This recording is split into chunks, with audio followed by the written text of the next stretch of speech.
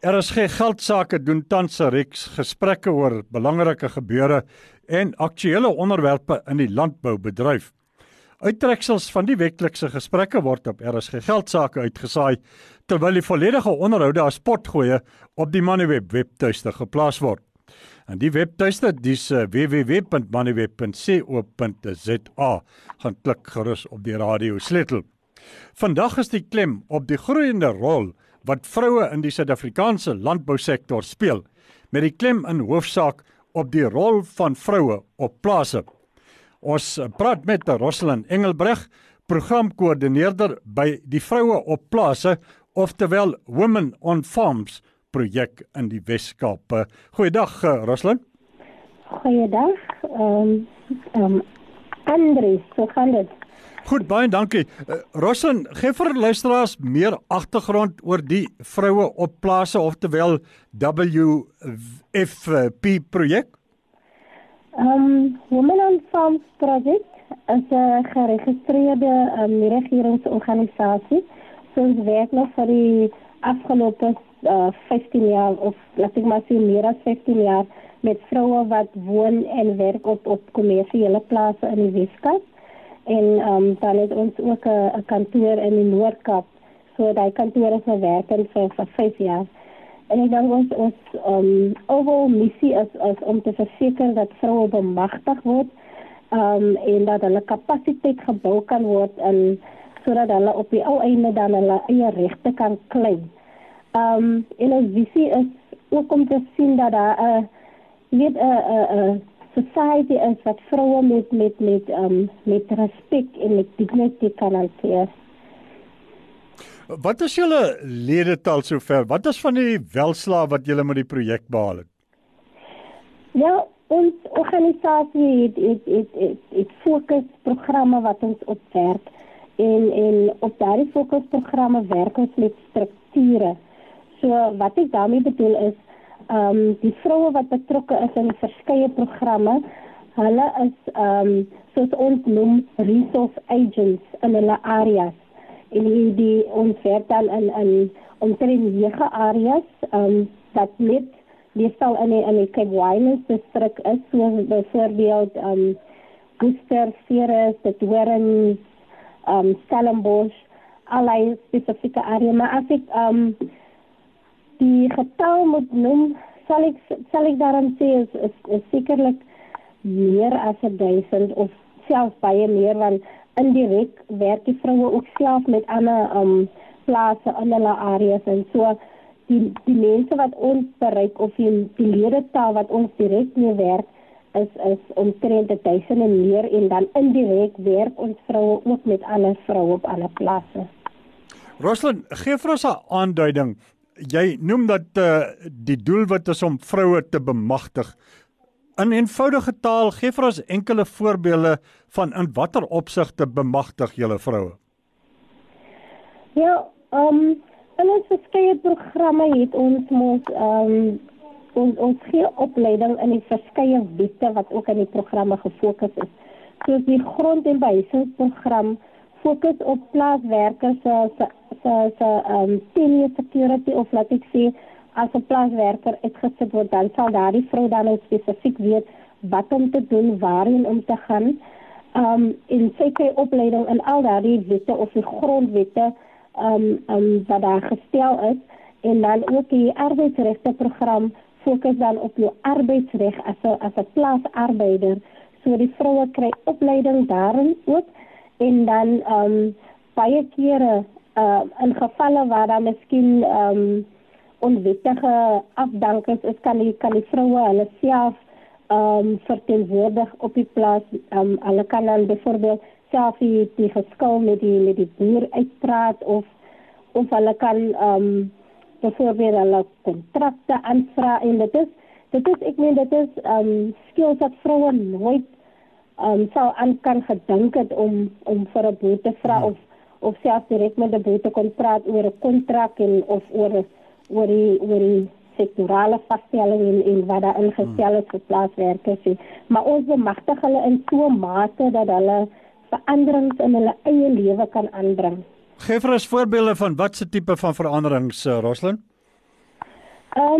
Soos byvoorbeeld, my program wat ek spesifiek op werk het te doen met voedselsekuriteit en dan ook om geld te genereer in tye wanneer dit baie moeilik is. Soos ons weet, op die oomblik is die landbousektor ook maar 'n bietjie wankelrig, want as ons kyk na oor die jare was daar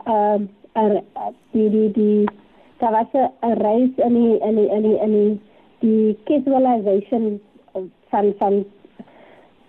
van die agricultural sector, wat beteken dat meer vroue het as seasonal werkers gaan werk. En op die oomblik in die tye vir die 4 of 6 maande van die jaar, wanneer vroue nou glad nie werk, is daar 'n probleem met voedselsekuriteit in die huis. So daar's glad nie kos en vroue is afhanklik van die child support grants. So ons het 'n program, die vroue koöperatiewe, wat kyk na om voedseltuine te begin, maar volhoubare voedseltuine, wat ook verseker dan dat vroue kos op die tafel reg deur die jaar het. En dan kyk ons ook na met die cooperatives na hoe hulle 'n ander inkomste kan genereer in die tyd wanneer daar nou nie geld beskikbaar is nie.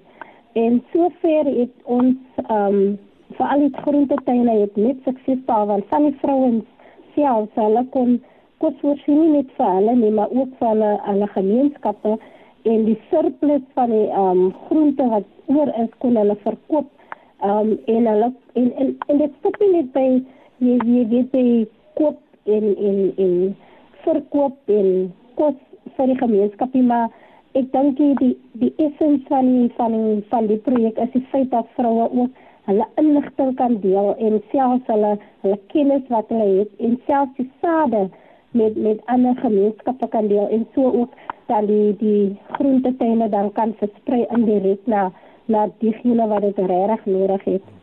Roseline, jy praat nou van die baie basiese hier rondom die huis en die voedseltuine en dis meer. Waar sien julle uiteindelik die vroue wat jy nou van praat en na wie se belange julle omsien? Waar sien julle uiteindelik die vroue in die landbousektor op plase? Wel, op die oomblik weet jy Andries, dinge is baie, as ek moet sê, dinge is baie somber vir vroue, veral in die landbousektor. Soos ons weet, word dit baie gedomineer deur mans. En op die oomblik het ons self, ek kan nou van ondervinding praat. Ons het 'n groep in Ceres wat op die oomblik besig is om mushrooms te produseer. Is die gourmet mushrooms, is nie die gewone daily mushrooms nie. En die vroue het regtig hulle markte. Die enigste probleem is dat hulle nie grond het nie. En ons het nou al verskeie kere na die munisipaliteit in Ceres gegaan, waar hulle vir ons grond toegedien het, maar met die voorwaardes dat die vroue self moet betaal vir water. Ons verstaan die feit dat hulle wel vir water moet betaal, maar vir die konneksie van die water, wat die koste so loop tot by 8 tot 9.000 rand, en dan moet hulle self die elektrisiteitskoste ook betaal om die elektrisiteit te connect, wat omtrent 60.000 rand is.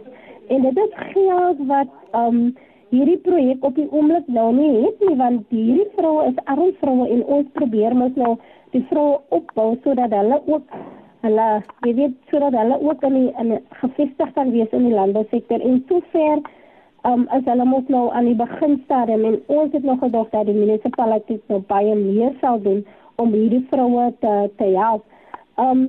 So dit ook met baie ander vroue wat wil boer. Want selfs een van die organisasies wat ons baie nauweliks mee saamwerk, het ook vroue boere en hulle het 'n studie gedoen veral in die Lambertsbaai en in die Makwaland gedeelte, waar vroue klein vroue boere is. En baie van die vroue het gesukkel veral met klein goedjies soos die feit dat daar nie vir hulle ondersteuning, genoegsame ondersteuning is van die departement van landbou nie. Veral wanneer hulle nou byvoorbeeld implemente nodig het of self net advies van die extension officers, as hulle nie juist gefokus op dit wat vroue wil hê nie. En dan ook die tweede ding is Die vroue kry lease agreements wat baie precarious is. Wat ek daarmee bedoel is, die lease agreements sal byvoorbeeld verbaal wees. Daar sal nie vir 'n kontrak gegee word nie, of in die geval waar hulle wel 'n kontrak het, dan is dit maar op 'n kort termyn en dan ook die nodige ondersteuning wat hulle daar nodig het, is dan ook nie daar vir hulle nie. So ek dink daar word genoegsaam gefokus op vroue in die landbousektor. Roseline, in beginsel, dit wat julle doen nou daar in die Wes-Kaap, of wat julle probeer doen, is dit 'n voetspoor wat in ander dele van die land gevolg kan word om vrouens te bemagtig? Ek dink regtig wel, dit kan, dit kan werk, want die manier hoe ons werk, is nie afbrekend nie. Dit bou baie van ons vrou. As ek kyk na die vroue van wie nou op die oomblik werk, dit was vroue wat baie teruggetrokke was en selfs in hulle huishoudings het hulle gegaan deur abuse, soos gender-based violence, vrouens wat verkrag was, en dan word hulle ook geonderdruk in die werke waar hulle is. En die opleiding en die ondersteuning wat ons hierdie vroue gee, het hulle so bemagtig in 'n mate dat hulle eie lewens kon verander, maar hulle kon ook hulle gemeenskappe se lewens verander. Want as ek kyk na die gemeenskappe wat ons nou in werk, daar is solidariteit en daar is dit voel net soos 'n familie, waar die vrouens altyd gewoonlik as daar probleme is, dan weet die gemeenskap, okay, ek kan byvoorbeeld na Florina toe gaan, want sy is 'n reference in die gemeenskap, so sy sal vir my kan help as daar 'n probleem by my werk is byvoorbeeld, of as daar 'n probleem selfs in my huis is. So, dit vir ons is dit soos familiebou en solidariteitsbou. So ek glo dat hierdie projek van ons of die organisasie, as ons direk met baie meer vroue kon werk, kan dit soveel meer verandering bring. Opsommend, wat sou jy sê, wat is 'n organisasie soos Vroue op Plase WFP se boodskap dan wat jy vandag aan mede-Suid-Afrikaners uitstuur? En die boodskap wat ek wil uitstuur is, ek dink wat baie van ons Suid-Afrikaners is baie afgesny as dit kom by plaaswerkers of by plaasvroue veral.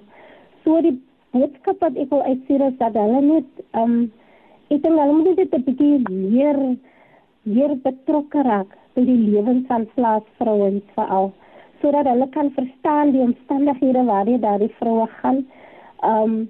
En ek praat nou nie van finansiëel of met kosondersteuning, maar net om in te gaan en te kyk hoe leef daardie mense, wat is daardie mense omstandighede en in watter mate kan ons 'n rol speel om verandering te bring. Dit hoef, soos ek gesê, dit hoef nie geld te wees, dit hoef nie kos te wees nie, maar ondersteuning.